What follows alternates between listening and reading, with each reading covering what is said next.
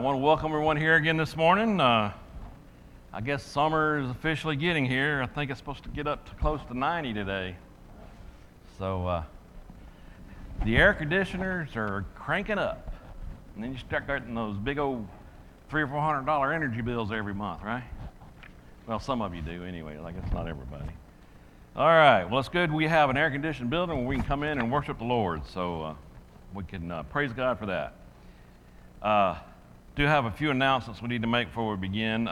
Just learned that Sister Lois Eldridge is going to be moving to Mississippi in a couple weeks. So she just gets back and then she's leaving us.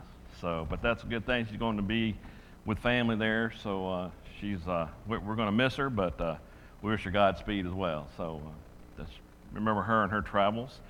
As we mentioned last week, Melba Phillips did pass away in Hickson, Tennessee. Actually, I don't think we did mention that last week. That was this week. But please remember Jennifer, her granddaughter, who here, and the Phillips family, who were former members here, in your prayers at this time with her passing. This past week, Sandy Cole had been in the hospital Northside Forsyth and has been living with a woman. And while she was in the hospital, this woman passed away that she'd been living with. Unfortunate situation. So she's now home with her daughter, but just remember Sandy and that family as well. That was a strange situation there, but please remember them. Carolyn Burnett's going to be having outpatient knee replacement on the 3rd, so please remember Carolyn and Burnett family.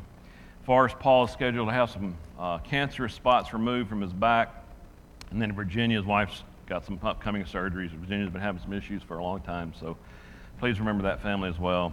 And Jennifer McCoy's had good reports on her recent test, so that's good news. So several we need to be remembering. Anybody else that we need to be mentioning in today? No?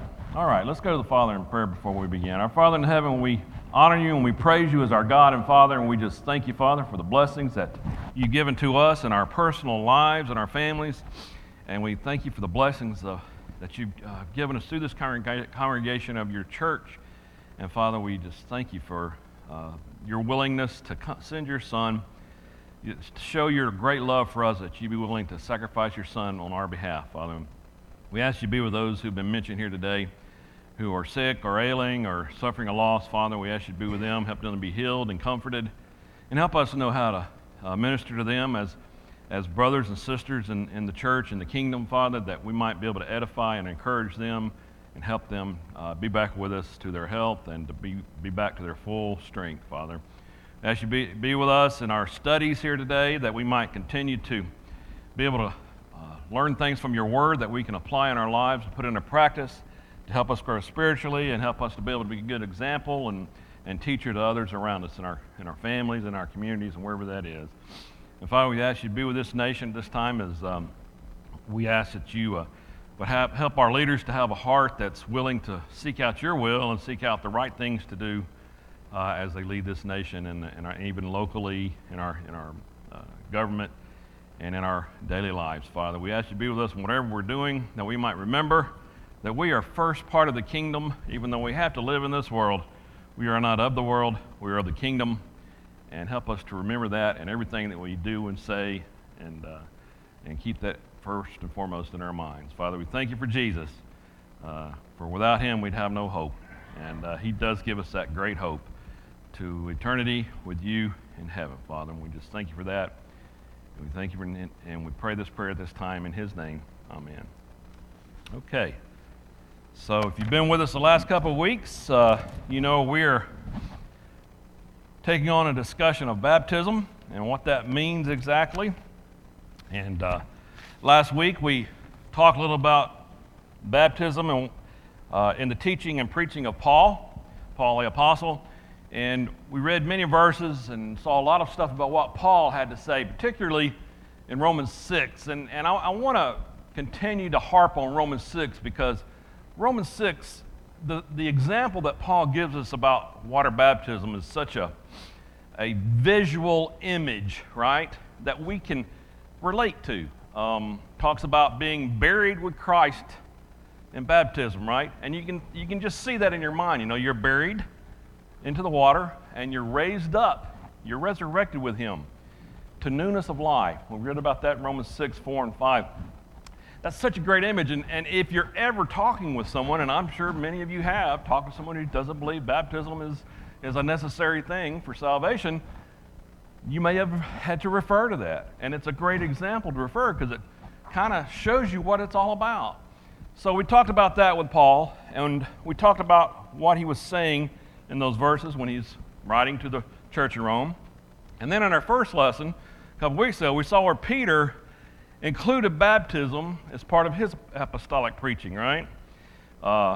He preached the first sermon that we can read about there in Acts 2, right? And how he said, or he told those who were convicted because they realized that Jesus was the Son of God that they had just crucified, that they needed to repent and be baptized for the forgiveness of their sins. We read that in Acts 2:38. He commanded them at Pentecost to be baptized. And then we can also read in Acts 10. In fact, let's go back over there and just look at that real quick. We read that a couple weeks ago, but let's go to Acts 10 and just read what he said when he was talking to Cornelius, the centurion.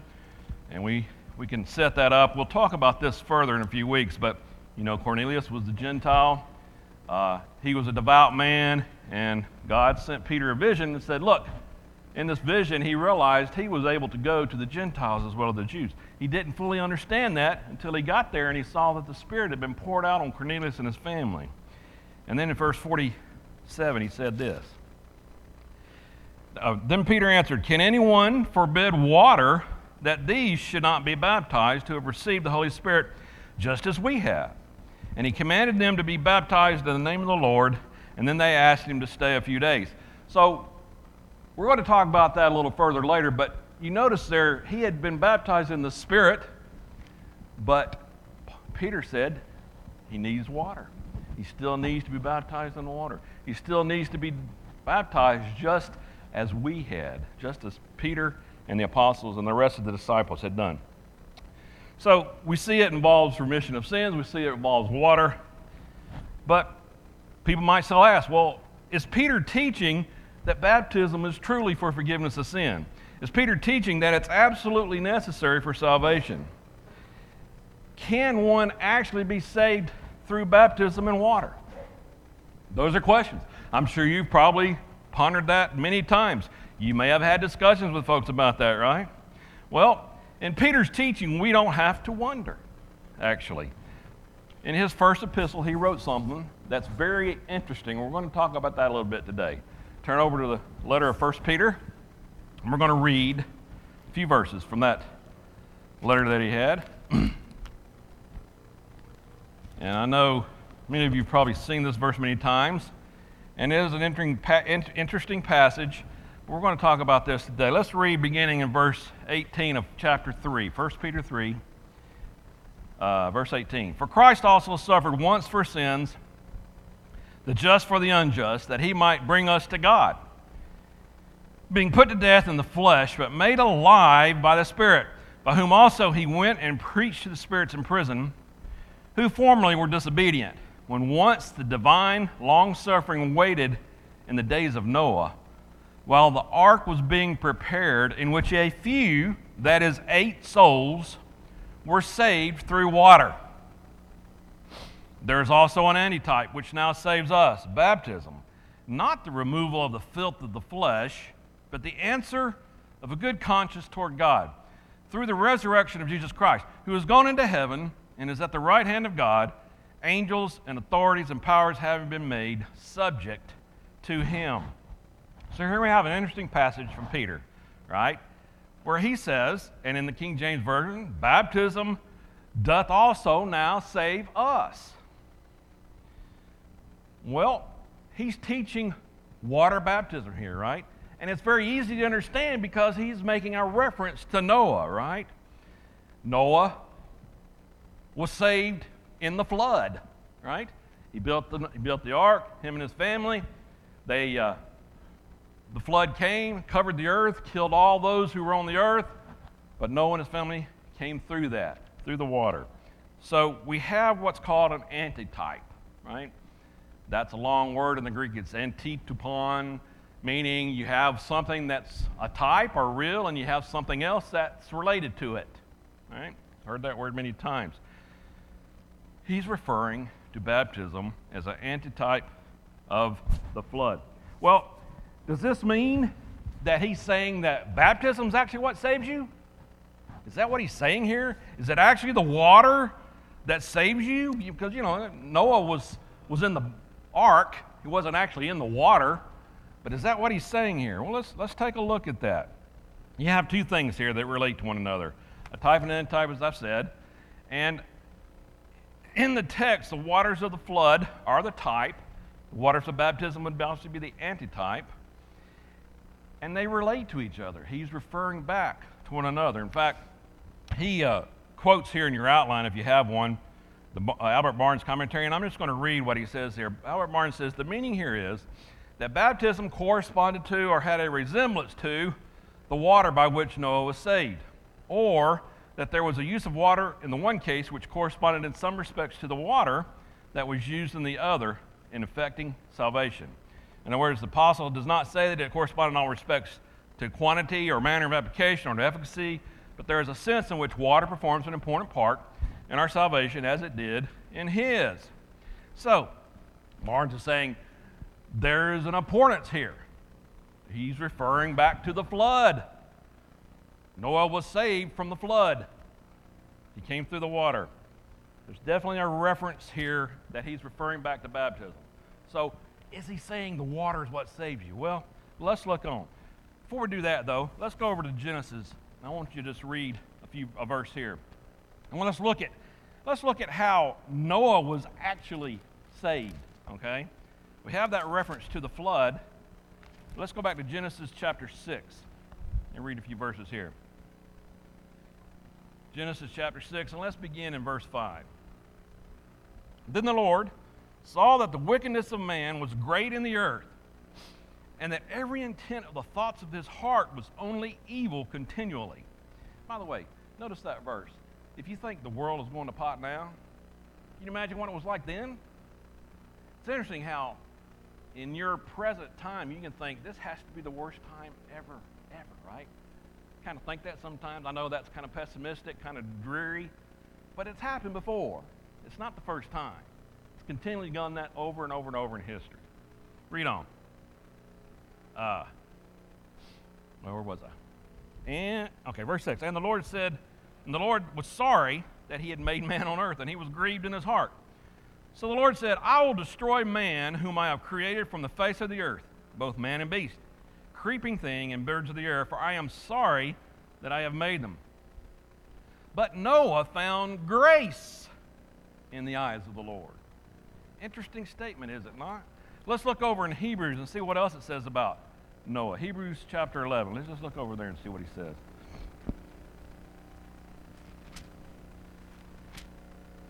And let's look at verse, let's start with verse 7.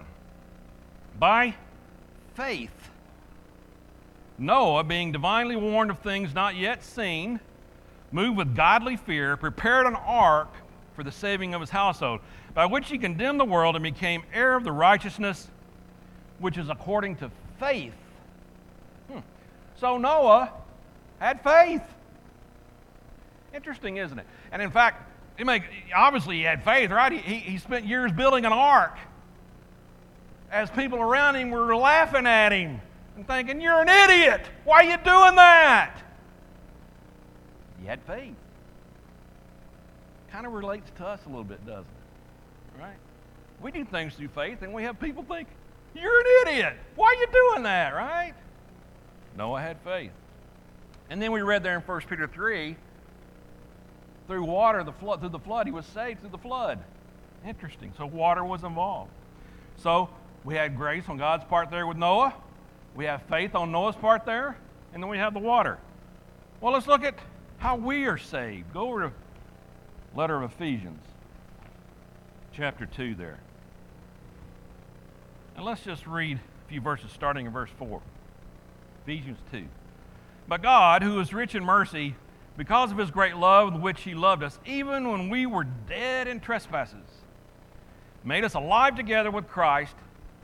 By grace you have been saved, and raised us up together and made us sit together in the heavenly places in Christ Jesus, that in the ages to come he might show the exceeding riches of his grace and his kindness toward us in Christ Jesus. For by grace you've been saved through faith, and that not of yourselves. It is the gift of God, not of works, lest anyone should boast. For we are his workmanship, created in Christ Jesus for good works, which God prepared beforehand that we should walk in them. Ephesians 2:5. We have grace, saved through grace. We have faith through our faith. Same way as Noah. The grace is on God's part. He has the grace, provides the grace to you who were dead in your trespasses, as it says, but have been made alive through your faith, through his grace and your faith. And then in 1 Peter 3:21, he talks about that baptism being saved. You see, grace is God's, faith is ours. Baptism is the element by which God carries out his plan to save us. Through the water? No. Through the blood of Christ. Interesting. Okay. Not sure I understand that yet. You're saying water baptism saves us, but now you're saying it's through the blood of Christ. How can this be? I mean, we're saved by the blood of Christ, right? But you're telling me water baptism saves us. What's up with that? Because water baptism is somehow related to our salvation, Peter could speak of it as an antitype that saves us, right? He could use that as an example, just as Noah and his family were saved through the water. Well, how is it that baptism interacts with the blood of Christ? How does that happen? All right? Salvation is not found in the water. I mean, that's obvious from Scripture, right? We should know that. And if you struggle with that, and I can see how sometimes you might struggle with that a little bit, because you do have a lot of statements saying water it saves us. It's not in the water. Peter makes this very clear. He says in 1 Peter 3:20 there, in 21, it's not the removal of the filth of the flesh. In other words, we're not having our sins washed away by the water. Yeah, you could think of it like a bath, I guess, and you say, yeah, you wash filth away. But that's not what's happening here. Peter says you're saved through baptism, but that's not what's happening. It's the blood of Christ. Turn over to Romans 5. Let's read a passage from there.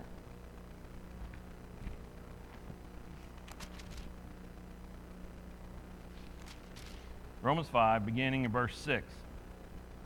He says, for when we were still without strength, and this is Paul, by the way, not Peter, but for when we were still without strength in due time, Christ died for the ungodly. For scarcely for a righteous man will one die, yet perhaps for a good man someone would even dare to die. But God demonstrates his own love toward us, in that while we were still sinners, Christ died for us. Much more then, having now been justified by his blood, we shall be saved from wrath through him. For when we were enemies, we were reconciled to God through the death of his Son, but much more, having been reconciled, we shall be saved by his life. And not only that, but we also rejoice in God through our Lord Jesus Christ, through whom we have now received the reconciliation. We are justified through his blood. It's not the water. That's simply the element that we come in contact with it. Turn over to Ephesians, letter of Ephesians. Read a passage from there.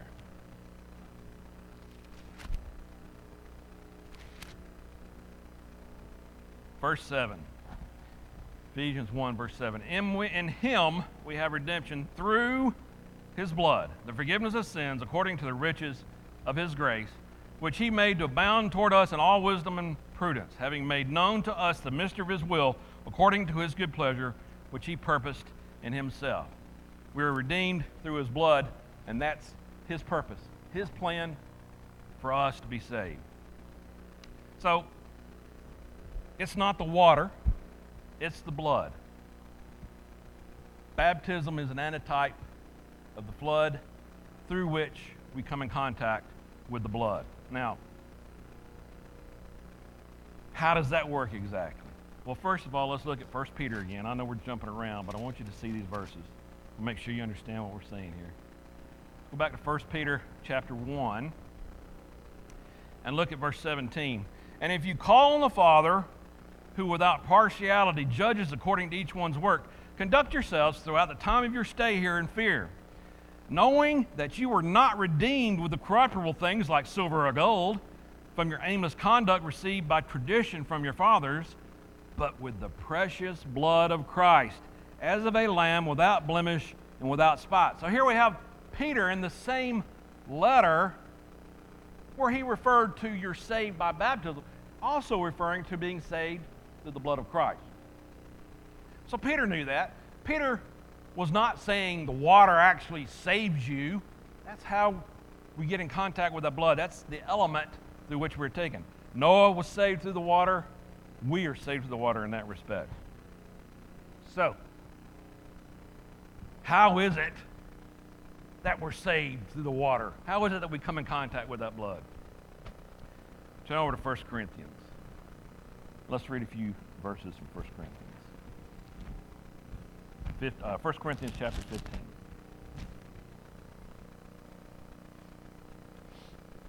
And let's begin in verse 12. 1 Corinthians 15, 12. I'm trying to do a little slower. I know I go a little fast sometimes, so I'll hear pages turn. I'm trying to let you get there. And I am going too fast. Somebody just tell me, all right?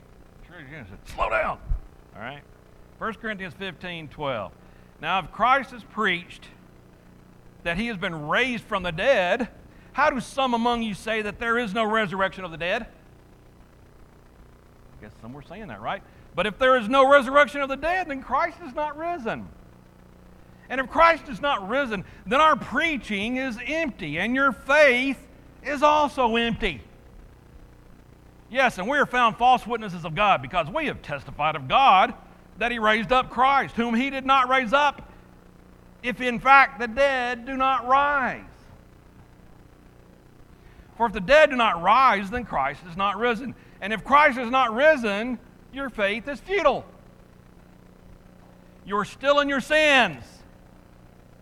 Then also those who have fallen asleep in Christ have perished. And if in this life only we have hope in Christ, we are of all men the most pitiable. What's Paul saying there? If Christ hasn't risen, this is just a joke. We're idiots. And we're still in our sins. You see, just dying didn't complete it. Sure, he had to die. He had to shed blood for our sins. But what really is a kicker, and we've talked about this a lot in the last few weeks, especially in John, right? With the apostles, the disciples who were doubting when he went to the cross, but once they saw he was raised, oh man, it really kicked into them then. They fully understood. And they were motivated. You see, it's not just the death, it's the resurrection.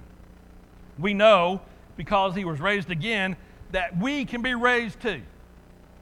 And through that watery grave of baptism, we pass through, and then we come up. Symbolically raised, and what do we say in Romans 6, 4 and 5? To newness of life. Interesting, isn't it? It's how that takes place. Those baptized in his death can rise to walk in newness of life, united with all believers in his death and all believers in his resurrection. You see, that's the true power of the gospel, is that resurrection. Christ was raised from the dead. And because of that, we know that same God who had the power to raise Jesus from the dead will, as he has promised, raise us from the death. From physical death, but also in this life we have passed through that watery grave of baptism and are raised to newness of life. Remember how we talked about how we can have that abundant life? The Gospel of John wrote about that a lot. And how we talked about really we've already begun that eternal life, that abundant life that's going to continue after we die. Because we have been raised to newness of life through the baptism. Can you kind of see that picture now? You can kind of see how that relates, how that makes a little sense there? So when someone would tell you, well, it's not necessary, well, how do I get into the kingdom? How do I get into newness of life? I have to be raised again, right? John 3:5. You got to be born of the water and the Spirit to enter the kingdom. So, in other words, that same power, as I said, has raised Jesus from the dead, and it saves us. So in that sense, as we read in Colossians 2 last week, we have been made alive through our baptism. It's not the water, but God's grace and resurrecting power that allows baptism, as Peter would refer to, saving us, to save us, right? Not because of any cleansing power, not because of what we've done or any work that we've completed. It's all Him. It's through His grace, our faith in that grace, our faith in Him, our belief that He can raise us up, that we should understand that's how baptism comes into play. And then notice something else here finally in this passage that Peter says. Turn back over to 1 Peter 3, then let's just read that to remind ourselves. He says, verse 21, there's also an antitype which now saves us, baptism, not the removal of the filth of the flesh, but the answer of a good conscience toward God.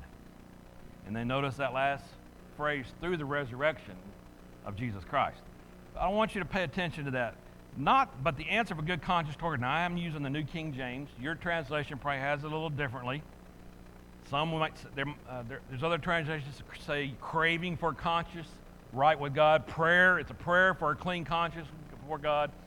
It's a request unto God for a good conscience, or an appeal to God for a clear conscience, or an appeal to God for a good conscience. You might see something like that in that phrase. But whatever it is, that's a little bit of a difficult phrase to understand, isn't it? I mean, what's he actually saying there? What does that mean? I mean, we understand clearing our conscience, right? And how do we do that? I mean, you have children, right? They don't, well, they're all perfect, right? No. And you've probably told them that before, right? You need to come clean. When they did something that you knew they did, they're not owning up to. Ever said that to your kid? Ever said that to another friend or something? You need to come clean. In other words, you need to clean your conscience. You need to clear your conscience. You need to confess. Own up to it.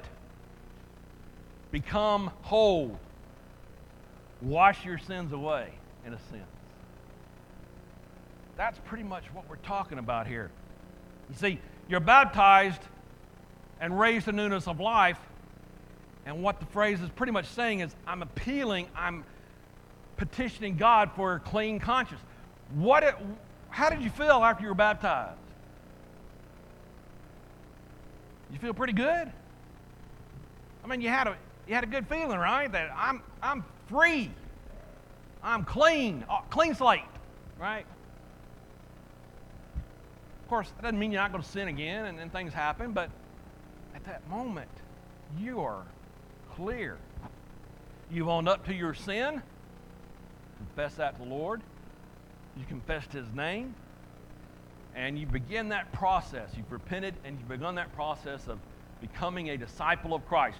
And in that process, you are growing spiritually, becoming more like Christ, hopefully every day. So we petition God for a clear conscience. When one is baptized, they have a desire for that clear conscience, right? A desire to have those sins forgiven. So this kind of coincides with the purpose of baptism, right? The apostles preached and they taught baptism. They commanded it, as we said in Acts 2, for the remission of sins.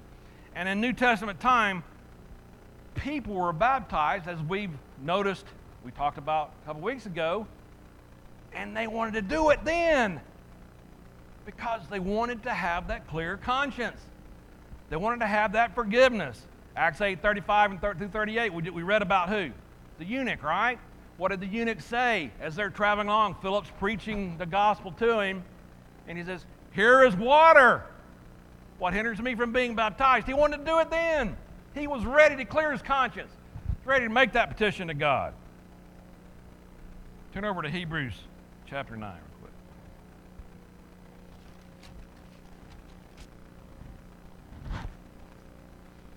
Hebrews 9, beginning in verse 11.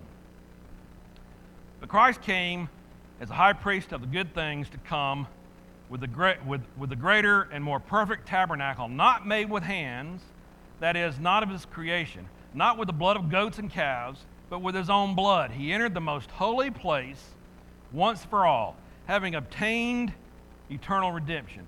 For if the blood of bulls and goats and the ashes of a heifer sprinkling the unclean sanctifies for the purifying of the flesh, how much more shall the blood of Christ, who through the eternal Spirit offered himself without spot to God, cleanse your conscience from dead works to serve the living God? And for this reason, he is the mediator of the new covenant by means of death for the redemption of the transgressions under the first covenant, that those who are called may receive the promise of the eternal inheritance. We have our sins washed away by the blood of Christ. We rise to new life, and we have grasped or seen that power. You may not have thought about it that way, but you're seeing the power of God when that happens. You are being forgiven, truly forgiven. Think about that for a minute. We talk about forgiveness, right? Someone's done you wrong. Someone's hurt you or whatever, and they may come to you and say, I'm sorry, I need forgiveness.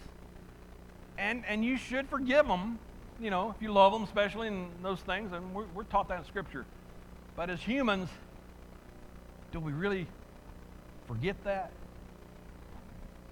Do we ever wipe that out of our memories?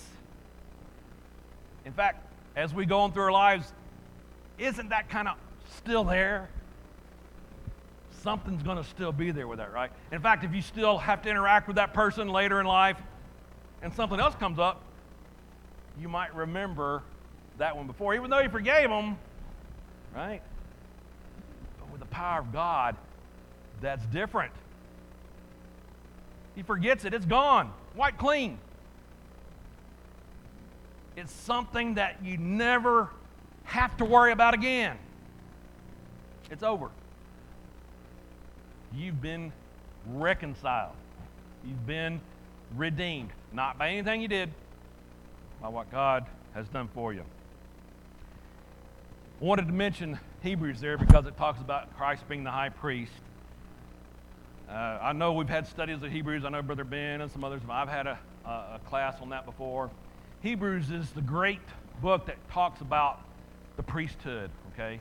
And if you don't fully understand the priesthood of the Jews, of the Israelites, you need to study Hebrews because it lays it out for you, and you can fully understand things that you read about in the Old Testament. But what the Hebrew writer is saying is you no longer need the sacrifices. You no longer need all the Levitical practices that were going on. You no longer need a high priest who once a year went into the Holy of Holies on the Day of Atonement for forgiveness of the Israelites' sins, which really didn't forgive them. It wasn't until the pure Lamb of God shed his blood for us that happened. And now he is our high priest. Don't need the high priest anymore. If you read about that in Hebrews, there was a high priest in Israel for probably, up until about 70 AD or so. They still had a high priest. They still carried on the Levitical practices. That's why the writer of Hebrews has to explain some things, because a lot of the Christians were still going through some of those practices. And he's saying, you don't need that anymore. Christ is all you need.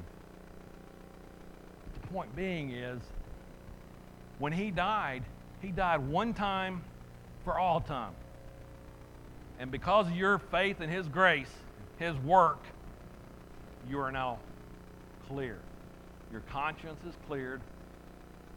And you have that high priest, who was, by the way, reigning in his kingdom, who we are now children of, as your mediator before the Father. So we continually, as 1 John says, walking in the light, constantly being cleansed in that blood. It just doesn't end right there. We were raised to newness of life. But now as a child of God, we're constantly being washed in that blood. Through that water grave of baptism, raised to newness of life, we come in contact with. So, many say, baptism does not save us. But we might say, well, look at 1 Peter 3. Peter says it did. Peter says, baptism doth now save us. But remember, how does it do that? And that can be confusing at times, right? Yes, Mr. Stan?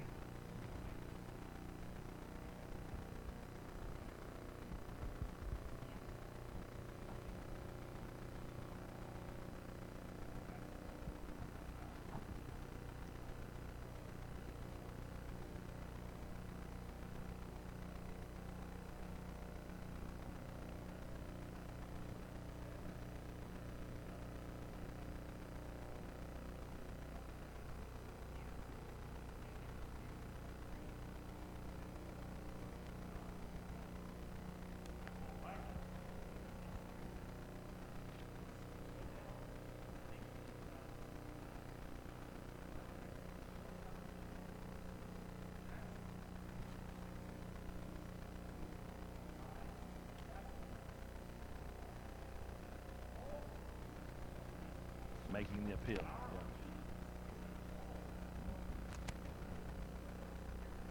Yeah.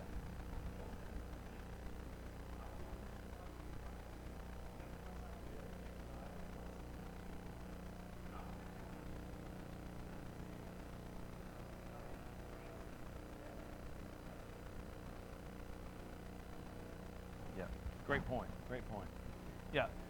So we are appealing to the Father for salvation when we were baptized, laid in that watery grave and raised in His life. It is an appeal for that clear conscience. As Stan was saying, yeah, absolutely. Interesting you said Acts 22 because I was about to quote it. But yeah, that's great. Baptism saves us, according to Peter, through the resurrection of Jesus Christ. Okay? It's not the water. And don't be confused by that, all right? It is the resurrection, that we have the hope, that we go through the process of baptism, being raised in newness of life, and we make that appeal for good conscience, or clear conscience. All right, that's what Peter's talking about here. All right? By doing that, we have forgiveness of sin. So maybe this helps us to understand why we have the commandment in Acts 2 for remission of sins, right? If you think about that, you might have had someone say, well, and we talked about this a couple weeks ago when he says, repent and be baptized for, the Greek word eis, E-I-S, could also mean because of, right? And you may have had someone tell you that before. Well, that verse actually, he's saying, repent and be baptized because you already have remission of sins. But if you read 1 Peter, that really doesn't make sense, right? Baptism now saves us because of the resurrection of Jesus Christ, because of an appeal for good conscience. So if that's occurring at that time, it kind of makes it hard to say you already have remission of sin. Make sense? Yes? No? It's through His grace, through our faith, we go through the water raised to newness of life, thereby becoming children of God, residing in His kingdom where He is now reigning. So, is baptism essential to salvation? Well, we should let the preaching and teaching of Christ and His apostles provide that answer, right?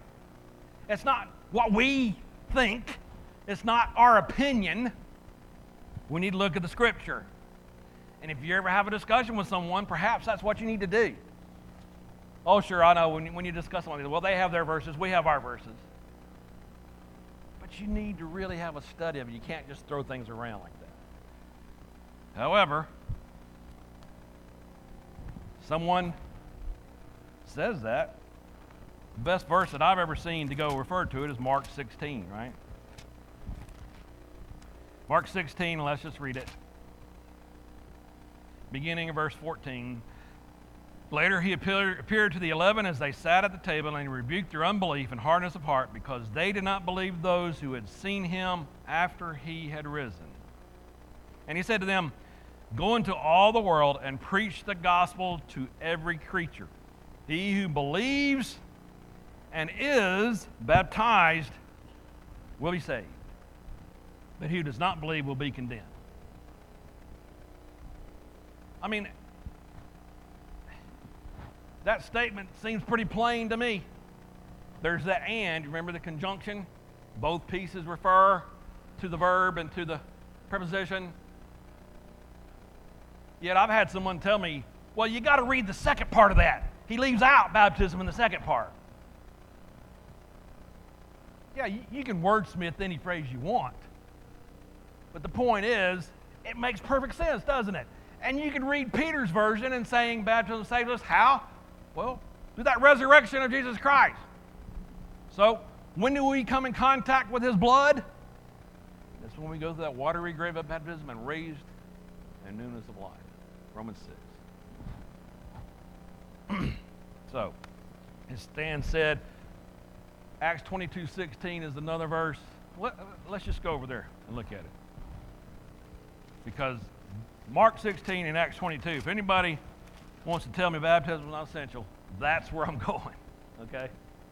Mark 16 first, and probably to Acts 22. I might have to go explain some stuff about Paul's conversion, but let's just read it again. Beginning of verse 12, actually, Acts 22. Then a certain Ananias, a devout man according to the law, having a good testimony with all the Jews who dwelt there, came to me, and he stood and said to me, "Brother Saul, receive your sight." And at that same hour I looked up at him, and then he said, "The God of our fathers has chosen you, that you should know his will and see the just one, and hear the voice of his mouth, for you will be his witness to all men of what you have seen and heard." And now why are you waiting? There's that urgency. "Arise and be baptized and wash away your sins, calling on the name of the Lord." Washing away his sins, not because of the water, but through the blood of Christ, his resurrection, and as Stan said, making that appeal with a clear conscience.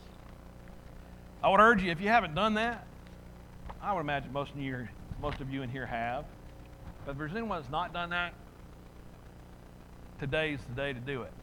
Perfect day for it. It's hot outside, might as well stay in here where it's cool and obey the gospel. I'm just saying. All right, our time is up. Thanks for being here.